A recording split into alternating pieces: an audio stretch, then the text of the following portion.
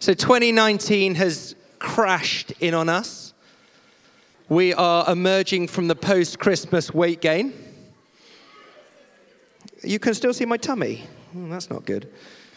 Celery has become a new tasty snack that is forgotten at other times of the year. Fruit, nuts, health. Running is back in. Not for me, but for other people. I don't generally like January and February because the weather's miserable. There's not a lot of partying to be had. But I do love the chance to reset, to start again. It feels like a moment, doesn't it, where you're like, and myself and Jen and some of our friends, we look back to the year before. We do a bit of a, how was the year before, a bit of a reflection. And we begin to write down some things that we'd love to see in the next year. And so it's interesting this year that we reflected back, because we wrote them all down, stored them. It's like, what did we actually do of the things that we wanted to do last year? It's like a bucket, you know, some of them are emotional, some of them are spiritual, physical, those different things. And so it's just a brilliant chance to go, okay, what is it that I want to put into my life in this next year? Now, we are also starting a new series for the next 4 weeks, and it's called, there's a snazzy flyer that might come up behind me. Yeah, maybe not. No, okay. The Truth, Jesus in a Post-Truth Culture. Shabba, longest title ever. I've got no idea what it's about, but I think it sounds great. And we are going to be based in John's Gospel over the next 4 weeks. Now, some of you will recognize the name Emil Rattleband, and others of you won't. It's a strong name, isn't it? Recently, he went to the courts to try and change his age from 69 to 49. I can't decide whether he's a legend or an idiot. Jury's still out. And the reason that he wanted to change his age makes me laugh even more was because he wanted to change his age on Tinder in order to get more dates. So there's part of you that's like, that's just so wrong. Anyway, it's a funny old world. But his rationale was that age is just a number, and he feels 49, so why can't he say that he's 49? So can he change his birth certificate? And then one of the pieces that he used is he said, well, my doctors say that my body seems younger than it actually is. And the funny thing was I looked at him and I was like, really? And I don't mean that nastily, but anyway, be careful, James, you're going to get in trouble. So in 2016, in November 2016, the Oxford Dictionary announced their word of the year, and it was post-truth. And some of you will know what that means, but a little definition for you. Relating to or denoting circumstances in which objective facts are less influential in shaping public opinion than appeals to emotion and personal belief. I thought that was going to come up, but maybe not. There we go. But, yeah. Oh, no, you don't. The accompanying press release further explained that rather than simply referring to the time after a specified situation or event, as in post-war or post-match or post-something, the prefix in post-truth has a meaning more like belonging to a time in which the specified concept has become unimportant or irrelevant. So a post-truth world, then, is not one in which truth has ceased to exist. It is one in which it no longer matters. Fascinating, isn't it? When you stop and think about that. It's like, oh, okay, so what does that mean? So the political headlines of 2016 catalyzed the selection of post-truth, including Brexit vote in the UK. Not going to dwell on that. The presidential election in the US, and I'm also not going to dwell on that. But commentators on both campaigns used the term with new frequency as they attempted to explain events that surprised them. Fake news. In the aftermath of the presidential election in the US came an outcry over fake news, especially in the use on social media platforms. And in hindsight, it seems kind of inevitable when you stop and think about it. When content producers are incentivized to prioritize clicks over quality. So in some senses, it's like, if a click you get paid for, you are going to put something inflammatory in order to get somebody to click on your content, aren't you? So that is what is driving everything. If I can get a click, I can get paid. So then you come up with the most ridiculous titles and people click on it, and so it becomes this self-perpetuating cycle. Truth suffers. So how do we know what's true? Does it even matter? And I don't know about you, but I can feel something has changed in our culture. Something's changed, hasn't it? In the last 5 years, and it's quite difficult to pinpoint. It's like one of those things that you're like, something's changed, but I can't quite put my finger on exactly what it is that's changed. People are thinking differently and acting differently. So what is it? And an analogy would be, it's almost like tectonic plates are shifting in terms of people's worldview. That's what's happening. And in order to speak into the culture as Christians, we do have to try and understand it. We're not so removed from it that we just look on and go, oh, that's going, because this is genuinely what people are thinking and feeling and behaving and acting. This is real life going on. Behind people's actions are their worldview, what they really think matters. And so what is it that they're taking in? What are they watching and being formed by and shaped by? What is the grid through which so many people are looking at life? Because that is what is fundamentally shifting. I'm indebted to a guy called Mark Sayers for some of his thinking. He's a pastor in Australia and a brilliant cultural commentator. And so I'm indebted to some of his thinking on this. But we know that the rise of technology has fundamentally changed our world. That's nothing new. The way that we work, the way that we socialize, the way we live, the way that we think, the way that we interact. Screens are feeding our brains subconsciously all of the time. All of the time. And there is an underlying narrative to everything that we're watching. And I think the danger is that we can be a little bit naive about what's going on. And this is not me being down on the internet. I think technology is a wonderful gift. And I think there are many, many amazing things. So do not hear me when I'm like, just trying to press it down. I'm not. I'm just trying to say we need to not be naive about some of the messages that are being fed and what it is that's coming through. Technology has and is changing everything. People's worldviews are changing. It used to be predominantly a Christian worldview within Wales, within the United Kingdom. With other faiths, we would have had Jewish, Muslim, some Buddhist thought, a number of atheists and agnostics. But it was a predominantly Christian thinking and formed nation. Over the last decade, we have seen the rise and perhaps slight fall of new atheism. Because what happened was, this Dawkins came out with the God delusion and all of this. There was a whole load of thinking, and Christopher Hitchens, there were a number of books that came out at that time. Suddenly it was like, bang, straight into the mainstream. And then after a while, people realized that actually they were just quite angry. And so people kind of started to go, oh, do you know what? I kind of want to disassociate myself from that because that's not who we are. And so new atheism came and then kind of, it's still there a little bit. Dawkins just got angry. But that is the logical extension of where he would get to with his thinking. And we are living in what I and many others would call a post-Christian nation. This is very different to a pre-Christian nation. And so here's just a little quote that I think is quite helpful from Mark Sayers. He says this: within the church in the West, it's almost universally acknowledged that we live in a post-Christian culture.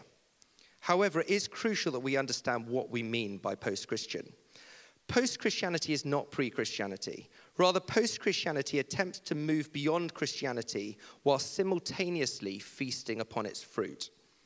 Post-Christian culture attempts to retain the solace of faith whilst gutting it of the costs, commitments, and restraints that the gospel places upon the individual will.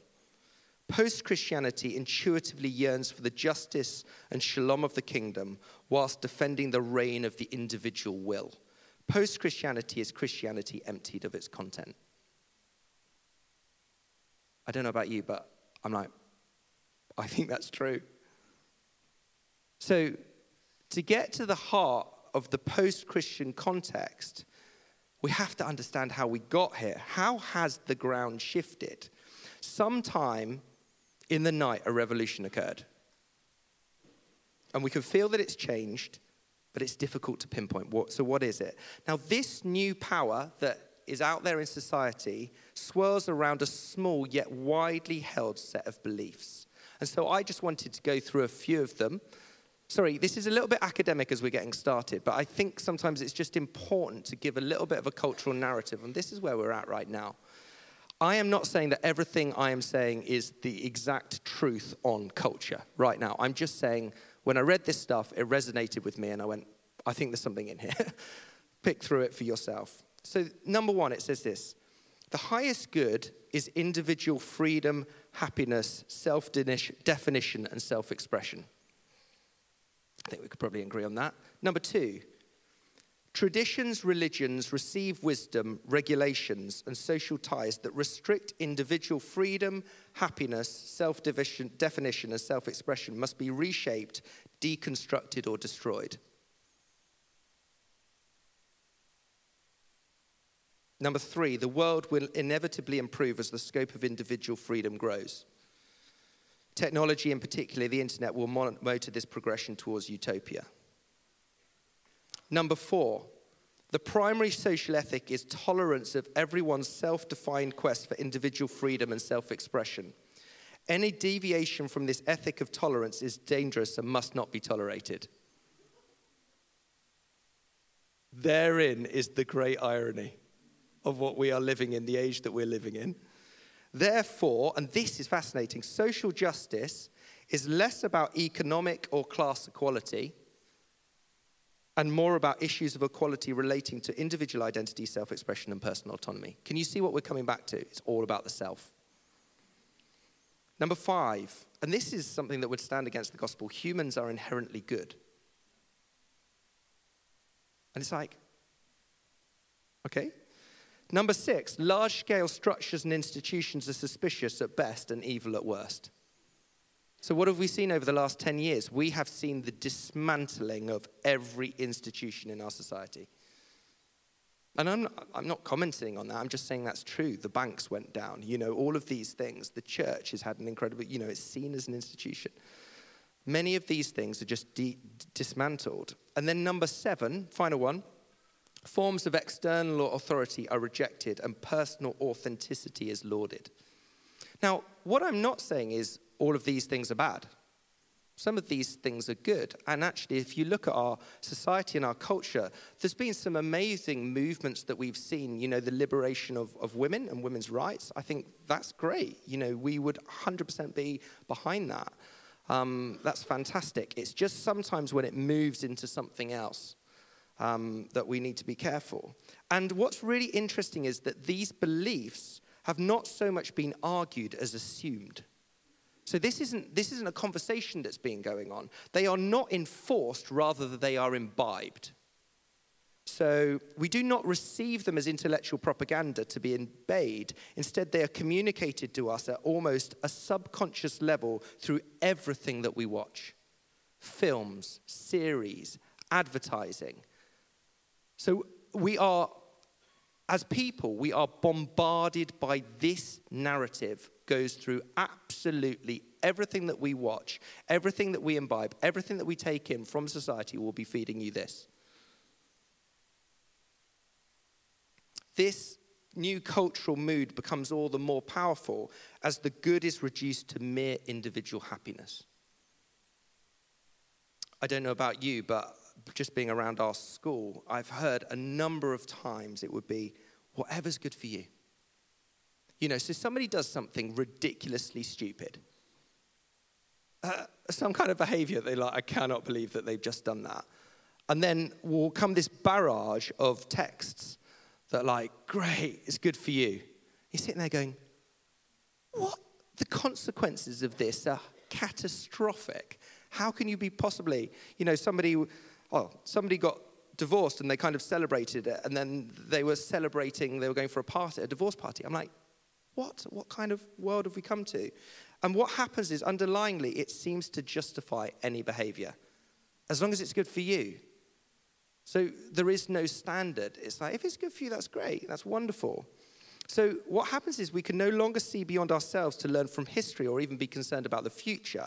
And Andrew Keen, who's a media theorist, he says this: the result is an amnesia about everything except the immediate, the instant, the now, and the me. The future is not left to God, but rather a kind of implicit, fuzzy faith that things will simply move to get better. Somehow society will get better and my life will get better. Now, I've just tried to give a really basic snapshot of some of these tectonic plates that I think are moving. And you might need to go away and think about them and chew it for yourself, to wrestle with it, because it is so important that we do wrestle with this, because this will be the narrative that so many people that we're talking to about life, about faith, this will be the way that they see the world. Into this context that I'm talking about, how does the gospel of Jesus Christ live and thrive and grow and expand? And it's an important question that we do not need to be scared of. Because I think, sometimes talking about these things, there can be this overwhelming moment of, we need to be afraid. Do you know what? Over the last 2,000 years since Jesus came to the earth, there have been many tectonic plate shifts within culture. There have been many movements. There's been the Enlightenment. You can go through and be like, thoughts have changed over time. What doesn't change is the gospel. The gospel has remained the same for 2,000 years. In a world that says that you can believe what you want as long as it's in line with our 7 values, in a society that is tolerantly intolerant or intolerantly tolerant, I couldn't quite work out which one it was, so I put both down because I wasn't clever enough. There are some challenges, but there are also some incredible opportunities, because many people are utterly lost. Utterly lost. If you ask them, they wouldn't know that those are the things that they're perceiving. If you were to challenge their worldview, they'd be like, I don't know. I don't really know where it's come from, because it hasn't been a thought-through process. It's been something that's been imbibed by culture. It's just been taken on by media. I believe that John's Gospel is a wonderful, wonderful starting point to begin to address some of this stuff. And we have to start with what God has revealed, that Christianity at its heart is a revealed faith. So what do I mean by a revealed faith? Revealed means that God has made himself known to humanity. That's what we believe. Whether it was God revealed himself to Moses at the burning bush, there was that moment, the burning bush, and who shall I say that you are? That's Yahweh. God revealed himself through Jesus coming to earth, the incarnation. God breaking into this world in this most incredible subversive act, where he turned the world on its head and said, rather than coming in power, it's that I will die for you, that I will come and live amongst you, that it's Emmanuel, God with us, which is the Christmas season that we've just been through. And it starts in the first verse in John's Gospel, which many of you might know. It says, in the beginning was the Word, and the Word was with God, and the Word was God. And I remember learning this 20 years ago when I did Greek, and it's actually the one phrase that I've retained from my Greek. In arche ho logos, in the beginning was the Word. And this word logos is the word in Greek. And it's the word from which we get our word logic. Logos, logic. So what does it mean to say Jesus is the logic of God? Well, here's what it is. God has not given us a watertight argument to prove Christianity is true. I believe that he's given us a watertight person and not an abstract argument. A watertight person is the compelling proof that the God of the Bible and Christianity are true. This is not anti-rational when I say that. To say Jesus Christ is a watertight person and that's the compelling proof we're given, rather than a watertight argument, is to say you've got to look at Jesus. So when it's the truth, Jesus, in a post-truth culture, what is it that we're looking at? We're looking at Jesus. We're looking at the person of Jesus. We're looking at the incarnation. We're looking at Jesus coming to earth. We're looking at his death and resurrection. Well, I don't know about you, but recently I've been reading through John's Gospel again, just as I've been preparing. And Jesus is a genius. You know when you're reading parables and you sit there and you look at the quality, for somebody to make this up, like just make this whole thing up, I'm like, for me there's kind of this internal consistency of he is who he says he is, but he's an absolute genius. And we have to look at his accounts of the resurrection. His life towers above other lives. He's inexplicable. And if we want to know God, if we want to know that God's real, if we want to know it personally, it can only happen through the word, because that's how people work. You know them through their word. Jesus is the word, the ultimate, clearest revelation of who God is. So the whole point of Christmas that we've just been through is he's the word made flesh, the word made soft, the divine made human. More than that, the word made vulnerable, the word made killable. Jesus came into our world and proclaimed that he was the truth, that truth was found in him, that everything made sense in him. The word became flesh and dwelt among us. The truth of God, the logic of God. And throughout this Gospel of John, we see this word truth again and again, and it hammers throughout the pages. 1 verse 14, I'm just going to go through a few. The word became flesh and made his dwelling among us, as I've just talked about. We have seen his glory, the glory of the one and only Son, who came from the Father, full of grace and truth. 17, for the law was given through Moses, grace and truth came through Jesus Christ. 4:24, God is spirit and his worshippers must worship in spirit and in truth. 8:32, then you will know the truth and the truth will set you free. We believe that there's a freedom in the truth. 14 verse 6, Jesus answered, I am the way, the truth, and the life. Nobody comes to the Father except through me. 16:13, but when he, the Spirit of truth, comes, he will guide you into all truth. And then 17:17, sanctify them by the truth. Your word is truth. So we're confronted by truth. The truth is found in a person. So we have this principle that truth is found in Jesus and can be known. Truth is not found inside of us. It's not like we look inside to find truth, but it's inside of him. That he came to show us the truth, to reveal the truth. And in essence, what does all of this mean? It means that our values are not the same as that of culture. It's a long way of saying it. Deep down, we know this, but it's becoming increasingly obvious. The values of society are not Christian, but post-Christian. We cannot just, as a community of Jesus followers, try and become more and more relevant. That is not the answer. We have to become more and more authentic. Because what happens is, if you just try and become more and more relevant, you look like culture. Culture is in of itself not inspiring. And therefore people go, well, why would I bother going to church? So what happens is, if you just try and become more relevant, the church becomes irrelevant. It just becomes utterly irrelevant because it looks like society is just not a very good version. So what we have to do as Jesus followers is we've got to push into truth and we've got to push into who he says he is. Culture is becoming more and more self-centered. It is the quest for self. It is the quest for belonging. It is the quest for identity. But it's in a hole. It's not going anywhere. Because it's like this swirl. Well, I just need to be more like myself. Or who am I? How do I define what is me? It's this never-ending self-identification. And so I wanted to give this phrase that is something that I think that we need to become as we move in, is that I think we need to develop a gospel resilience. And Jesus is king as the starting point. And the great problem is that we as good 21st century Christians of democracy do not like kings. We like the royals who turn up and cut ribbons and do hospital openings and have grand weddings. And we tolerate them now because they have no control over us. We prefer democracy, yet God is still king. His coronation upon the cross shows us that he is the sacrificial servant king of the upside down kingdom.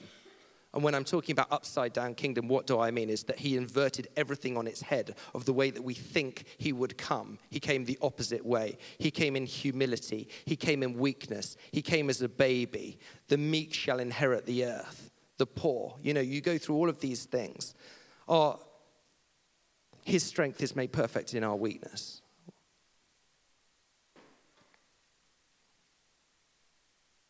N.T. Wright notes in his book, How God Became King, that even among good Christians, our anti-royal democratic heritage makes the idea of living under a king hard to stomach.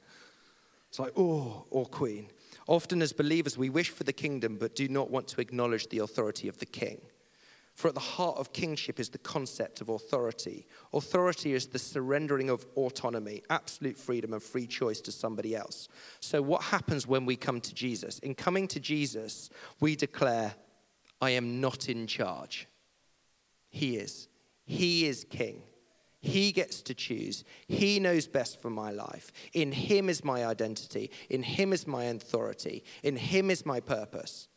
It is absolutely at odds with the world. Gospel resilience means that our worldview is shaped by the scriptures, by the person of Jesus and not our culture. We have to be more and more aware of what we are being shaped by. That would be one of the things that I would want us to hear. What Kool-Aid it is that we're drinking every day. God has loads to say about who we are. Our identity, the authority that we carry in his name, the way that we're to live in this world, what wisdom looks like, what marriage looks like, what community looks like, how we should speak to one another, how we're to forgive, that this world isn't the end, that we're created for intimacy with him, that we're in need of rescue from our sin and our mess, that we are loved beyond measure, that he is desperate for us to come home, that the world is lost without him. This is the story that we live under. It's a beautiful, beautiful story of redemption, of restoration, of the king coming in power. This is our story, and we need to never forget it. There's a little passage in John 17 that will come in later in the series. But I just wanted to read it because it gives, when I'm talking about gospel resilience, helps it make sense. It says this, verses 14 to 18 of John 17. I've given them your word, and the world has hated them, for they are not of the world any more than I am of the world. My prayer is not that you take them out of the world, but that you protect them from the evil one. They are not of the world, even as I am not of it. Sanctify them by the truth. Your word is truth. As I've sent me into the world, I've sent them into the world. The Message says it this way. I gave them your word. The godless world hated them because of it, because they didn't join the world's ways. Just as I didn't join the world's ways. I'm not asking that you take them out of the world, but that you guard them from the evil one. They are no more defined by the world than I am defined by the world. At the heart of this passage, I believe, is it's just saying we're not to be defined by the world. We have our orders. We have what the king has said, and we need to follow what he says. We need to be resilient because our story is not the same as that of the world. As a people, we are centered around the person of Jesus and the truth found in him. That's why do we come here week in, week out? We come because the person of Jesus sits at the center. Otherwise, we might as well go to David Lloyd. It's much nicer.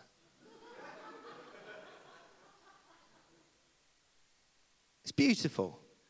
I can't afford it, but it's beautiful. They've got all these running machines that I don't want to go on. But we come here week in, week out. That's why we get into small groups, to sharpen one another in our faith. That's why we're disciples of Jesus. We're apprentices. We're wanting to look more like him. The danger is we live in a consumer society. And it says these things. We want to consume without taking responsibility. We want to belong without building community. We want to try without having to buy in. Gospel resilience looks nothing like this. That is the antithesis of what gospel resilience looks like. Why? Because we're serving the king and we're loving his bride, the church. Because we need one another. We absolutely need one another. We need deep roots. And this is the image that I want to leave you with as I finish. A church could be called a tree as well, and hopefully a church would have deep roots. But each one of us is also a tree. In Psalm 1, it talks about being a tree planted by streams of living water, that, it would bear fruit and in season and out. So we have this picture. And my question to you as you start the new year is this. What kind of roots do you have? What kind of tree survives when the wind gets up, when the storm comes. It's a tree that has deep roots. How do you build deep roots? 2 or 3 really simple things. The first is that we have to be a people of the book. This is it. This is our instruction manual because it points to Jesus. It's not the end in itself. What does it do? It reveals Jesus, who is the truth. So we've got to be a people of the book because otherwise we will swim in culture's narrative story. It's a different story. We have to keep taking in the story of who God says we are because it's against what culture's saying. So if we do not live in this, we will live in another story. And the second is that we need each other. The world is changing, the tectonic plates are shifting. The church exists because it's the people of God who stand together, who love one another, who pray for one another, who seek the shalom of God, the peace, prosperity, wholeness of the Lord, that we reach this city together, that we are talking a different story. And it's the story of the King. It's not a self story about me. It's his story. And we need to be a people who tell his story because that's what the truth looks like.